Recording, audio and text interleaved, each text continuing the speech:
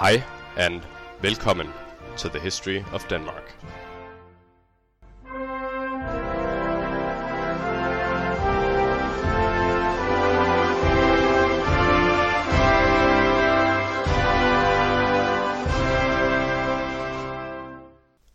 Episode 9. Valdemar the Victorious. Hello everyone. Merry Christmas and a Happy New Year to all of my listeners. Before we begin, I should correct a minor mistake I made in episode 8. The Wendish Crusade was launched in the year 1168, not in 1169. This distinction will play a small part in today's episode. Last time we covered the reigns of Valdemar the Great and his son Canute VI. We also looked at their chief allies, Archbishop Absalon and his brother Espen Snare, and how they helped in the Wendish Crusade. Finally, we touched on the background of Valdemar II as he resisted his scheming regent, the Bishop of Schleswig, and managed to usurp Holstein from the Holy Roman Empire when that realm was in disarray. Today, in an episode which I have looked forward to since I first started making the podcast, we follow Valdemar the Victorious throughout his 39-year reign from 1202 to 1241. Valdemar took the reins of power after his brother died aged 40 without leaving any children. We covered last time how the first 12 years of his reign proceeded with fighting in the south. During these years, the brothers Anders and Peder Sunesen took over from their uncle Absalon, with Anders becoming the Archbishop of Lund and Peder the Bishop of Roskilde. Both brothers had studied in Paris, and Anders had even been to Italian and English universities, making him one of the most learned scholars in Denmark at the time. He had a close relationship with Pope Innocent III and was appointed the papal legate in the Nordic region. This meant that he was the direct representative of the Pope, and with this position came the responsibility to spread Christianity to pagan peoples. After the Wendish Crusade had reached its goal, the church set its sights on the eastern coast of the Baltic Sea, and in the case of Denmark, the Estonians. Thus began the Northern Crusades. At first, major gains were made by the Brothers of the Sword, a German military order which would later merge with the Teutonic Order. They conquered and established themselves in Livonia, roughly modern-day Latvia and southern Estonia, beginning in the year 1203. Denmark, meanwhile, conducted an invasion against the island of Osel, which is called Saaremaa in Estonian, in 1206, but they were unable to hold the island. While a castle was constructed, not enough men could be found to garrison it, and the invasion failed. In 1218, Bishop Albert of Riga, which is the modern-day capital of Latvia, asked King Valdemar to assist him because he was under attack from Estonian raiders who had allied themselves with the Russians of Novgorod. At the same time, the Brothers of the Sword were not happy with being vassals to the same bishop, and they turned hostile towards him. Valdemar chose to join the Crusades in Livonia and Estonia, but decided to work with the Brothers of the Sword instead of the bishop. Thus, in 1219, a Danish and German invasion fleet landed in Tallinn, the modern-day capital of Estonia, which is located on the northern coast of the country. Some sources claim that Valdemar brought as many as 1,500 ships. He had sent his nephew, also named Albert, in advance the year before, assisting the Brothers of the Sword in the so-called Cold Crusade during the winter of 1218 and 1219. The brothers captured the island of Osel, which Valdemar had previously tried to conquer, and then crossed the ice to northern Estonia, which was now Valdemar's goal. The weather was so cold that many crusaders lost their noses due to frostbite, and damages to hands, feet and the face were also common.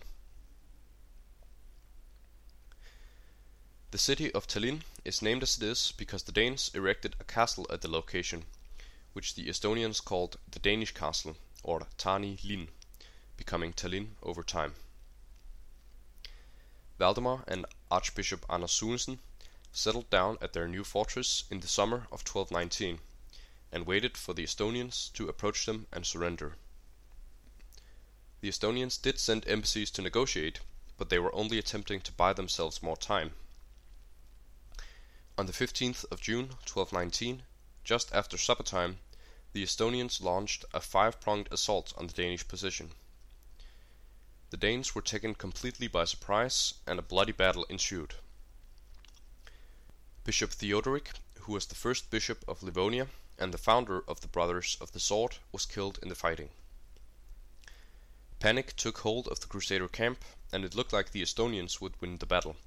But suddenly, Valdemar's Windish vassal, Wislav I of Rügen, appeared with his riders, which he had hidden behind some dunes, and managed to flank the attackers.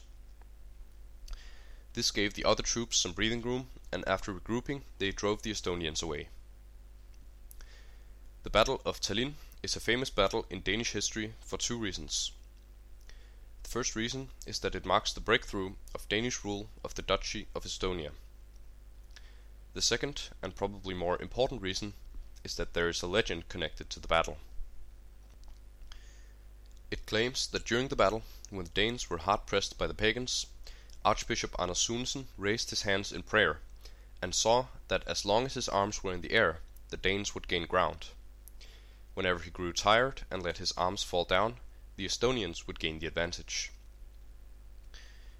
With the help of servants who held up the Archbishop's arms for him, God himself intervened on behalf of the Danes, and sent the Dannebro, the flag of Denmark, falling from heaven as a sign of his favor. This symbol inspired the Danes and gave them hope, allowing them to win the battle. Since the 15th of June 1219, Denmark has used the red banner with a white cross as her flag, and from 1913, the 15th of June has been a national holiday called Valdemar's Day, in honor of the king's victory at Tallinn. Coincidentally, the 15th of June also marks the fall of the Wendish fortress of Arkona in 1168 to Valdemar the Great and Archbishop Absalon, which we covered last time. While the story of the flag falling from the sky is interesting, it is almost certainly a myth. Two Danish chroniclers have written about the legend, with one attributing the event to a minor battle in 1208, and another correcting it to the more interesting battle in 1219. Later historians have since gone with the second version of events because it makes for a better story to have the flag appear at an important battle. It is nonetheless true that it was around this time that Denmark began to use the Dannebro. The white cross on a field of red was already in use at the time as a Crusader banner, used both by the German Emperor and the Knights Hospitaller, another military order of knights. Christian August Lorentzen, a Danish painter who lived during the 18th and 19th centuries, created a romantic painting of the Dannebro falling from heaven in 1219, which I also adopted as the logo for this podcast when I first started making it. Valdemar II can be seen seated in the foreground overlooking the battlefield, and Anders Sunesen in the background on a hill being helped by two monks. You can find a picture of the painting on the website. Denmark was the first of the Nordic countries to use the cross design for its flag, but Sweden, Norway and Finland, among others, have since followed suit and adopted similar designs with different color schemes. The Dannebro is commonly flown on dates which have historical significance, such as those of the occupation and liberation of Denmark during World War II, or the birthdays of members of the royal family.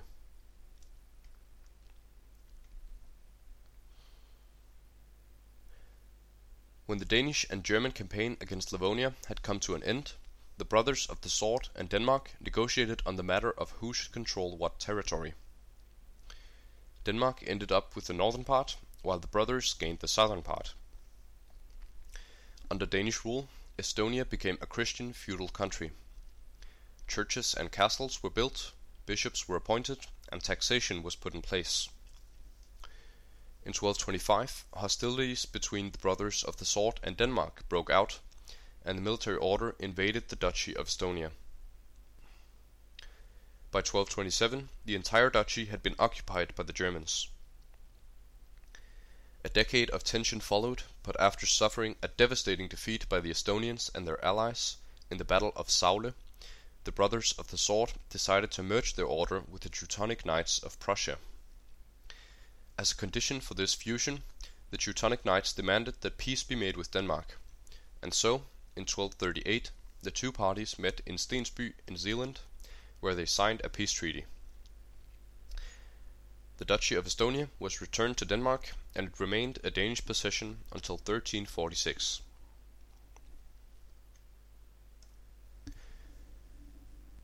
Valdemar was married to Dagmar of Bohemia, with whom he had one son, Valdemar the Young. In 1218, before he left for Estonia, Valdemar himself crowned his 9-year-old son as his co-king before an assembly of 15 bishops, 3 dukes, and 3 counts. His wife, Queen Dagmar, was beloved by the people and had a reputation for being kind-hearted and good. Perhaps this is the reason why several medieval ballads were written about her. Of these, the most famous is the one concerning her early death in 1212. While pregnant with their second child, Dagmar became ill and lay dying in the city of Ribe. The ballad describes her final moments and how she sends for the king after her servants pray for her. While the king rides as fast as he can, he arrives too late. When all who are gathered pray a final time for Dagmar's soul, she suddenly rises from her bed and makes a final request of her husband. She asks that all prisoners be set free, and that the king marry her friend Kirsten, and not Berengaria, a Portuguese princess. These requests are likely written into the ballad to represent the values attributed to Dagmar and the popularity she enjoyed. It should be noted, though, that ballads are not exactly the most accurate historical sources, but they do give some insight into the legacy of the characters involved. Valdemar did ease the prison conditions in Denmark, but he also chose to marry Princess Berengaria 2 years after the death of Dagmar in 1214. Berengaria was the 10th child of King Sancho I of Portugal, and is remembered to history as the opposite of Dagmar. Proud, hard and evil, but also very beautiful. She bore Valdemar II 3 sons and 1 daughter before herself dying in childbirth in 1221. When her tomb was excavated in 1855, a well-preserved skeleton was found, along with her braided ponytail. All 3 of her sons, Eric, Abel and Christopher, would become kings of Denmark, for reasons we will deal with in a moment. While on a hunting trip on the island of Lyø in 1223, King Valdemar and his son, Valdemar the Young, were ambushed by Count Heinrich of Schwerin, who was their vassal. He kidnapped the 2 kings and held them hostage for several years until a ransom could be arranged. During this time, the nephew who had participated in the Northern Crusade before Valdemar himself arrived became the regent of Denmark. He was the ruler of Holstein as a vassal of his uncle, having been granted the territory after Valdemar had usurped it from Adolf III. His son, Adolf IV, managed to exploit the situation by attacking Holstein to claim his inheritance. The 2 sides met in the Battle of Møn in 1225, and the regent of Denmark, Albert, was captured after the Danes were defeated. This led to the loss of Lübeck and Schwerin, as both became vassals of the German emperor instead of the Danish king. Valdemar II was then ransomed for 45,000 silver mark, all of Queen Berengaria's gold except her crown, as well as equipment for 100 knights and horses. The king also had to give up all territory between the Eider and Elbe rivers, and all the Slavic territories except for Rügen and Femern. Thus, all of the territory Valdemar had won when he took Adolf III captive, and all the territory his father Valdemar the Great had won, was back in German hands. However, the king would not give up so easily, and he led an army against Holstein in 1227. The German force was made up of the armies of Count Heinrich of Schwerin, Adolf IV of Holstein, the Duke of Saxony, the Archbishop of Bremen, and troops from Lübeck and Hamburg. Valdemar enjoyed some early success, and throughout the spring of 1227 the two sides met in minor skirmishes throughout Holstein. The armies finally confronted each other in the Battle of Bornhøvel on the 22nd of July 1227. Valdemar was said to have 14,000 men with him, made up of 3,000 riders, 5,000 foot soldiers, 5,000 mercenaries, and 1,000 miscellaneous troops. The Germans were said to have 3,000 riders, 3,000 to 4,000 mercenaries, and 5,000 foot soldiers, numbering 11 or 12,000 men in total. These numbers are uncertain though, and it was unusual for such large forces to meet each other in the medieval age. Perhaps the armies only numbered a few thousand on each side, but we can never know for sure. The battle raged on longer than expected, with heavy fighting.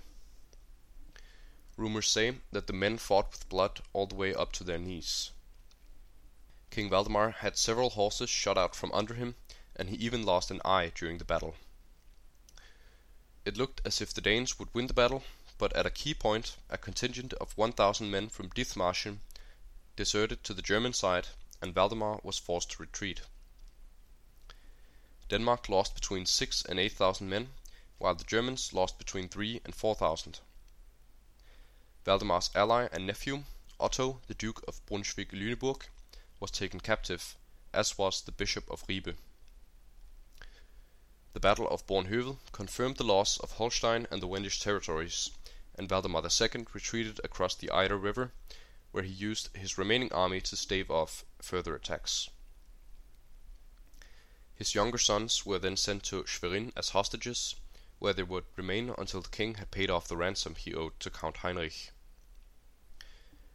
Remember that at this same time, Estonia was being invaded by the Brothers of the Sword, meaning that Valdemar's reign had reached a low point. Of course, as we covered, the Duchy of Estonia would be returned to Denmark 11 years later due to a compromise with the Teutonic Order.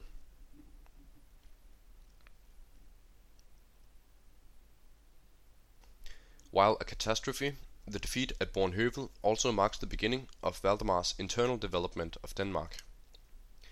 His wars were over, and it was time to look at issues like taxation and legal reform. Although plague struck the cattle in 1230, resulting in the harvest failing the following year, and the need to ransom several bishops from the war, Valdemar persisted. In 1231, he published the Liber Sensus Daniae, or the Danish Book of Land Taxation, the first cadastral registration of Denmark. It is a valuable source for understanding medieval Denmark because it concerns itself with much more than just the value of farmlands. It also contains a perpetual calendar, a chronicle of Danish history between 1130 and 1219, a list of popes and Danish kings, different theological works, and other things. It was not replaced until 1688, showing just how valuable of a tool it was.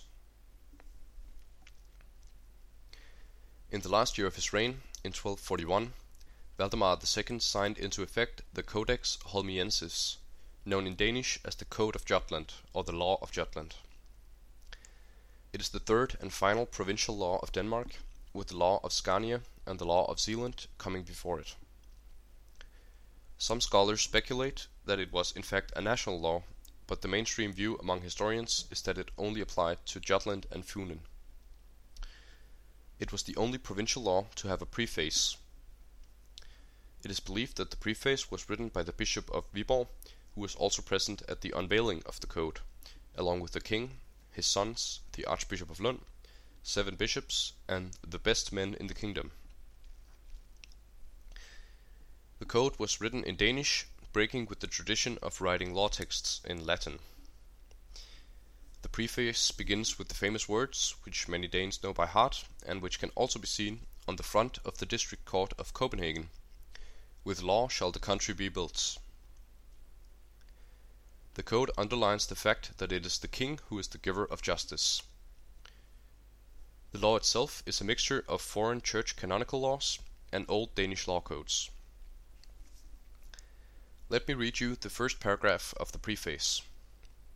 Quote, "With law shall the country be built, but if all men were content with what is theirs and let others enjoy the same right, then there would be no need for a law. But no law is as good as the truth, but if one wonders what the truth is, then shall the law show the truth. If the land had no law, then he would have the most who could grab the most by force." End quote. As you can tell, the essence of the code is that the law is only necessary because some people are greedy and deceitful. It is put in place to counter the principle that might makes right.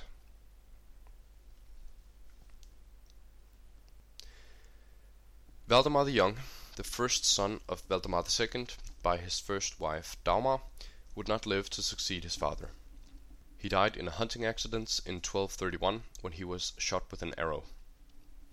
His father was thus left with his 3 sons by Berengaria of Portugal and various sons he had produced outside of marriage. The most senior of his sons was Eric, who was named the Duke of Schleswig in 1218 when Valdemar the Young was crowned co-king. In 1232 he took his half-brother's place as co-ruler of Denmark, ceding the Duchy of Schleswig to his brother Abel. Valdemar II sought to diffuse conflict between his sons by giving each of them some land within Denmark, so that none of them would have to be jealous of the others. And by being vassals to the oldest brother, they would have to be loyal. Perhaps he wanted to emulate the relationship he had had with his own brother, Canute VI, where he served as his loyal vassal throughout the years. The youngest brother, Christopher, became the lord of the islands of Lolland and Falster, while the illegitimate sons of Valdemar received the counties of Halland and Blekinge. Valdemar II, later named Valdemar the Victorious for his victories in Estonia, died on the 28th of March 1241, and is remembered as one of the most remarkable kings of Denmark in the Middle Ages. He is often depicted holding the Dannebro because of the legend we talked about earlier in the episode. He will not be the last Valdemar we will cover in the History of Denmark podcast. Succession was not as unproblematic as Valdemar the Victorious had hoped. Especially Abel, the Duke of Schleswig, was dissatisfied with his lack of autonomy and vassal status, and the realm entered a state akin to civil war. Eric insisted that Abel was but the manager of Schleswig, and from 1243 to 1244 the two brothers raided each other's territories. Not even monasteries were spared, causing the church to threaten any who participated with excommunication. The brothers made a truce in 1244 and decided to work together on a common project: the stabilization of the Duchy of Estonia. The duchy was threatened by the Orthodox Russians, and King Eric called for a crusade against them.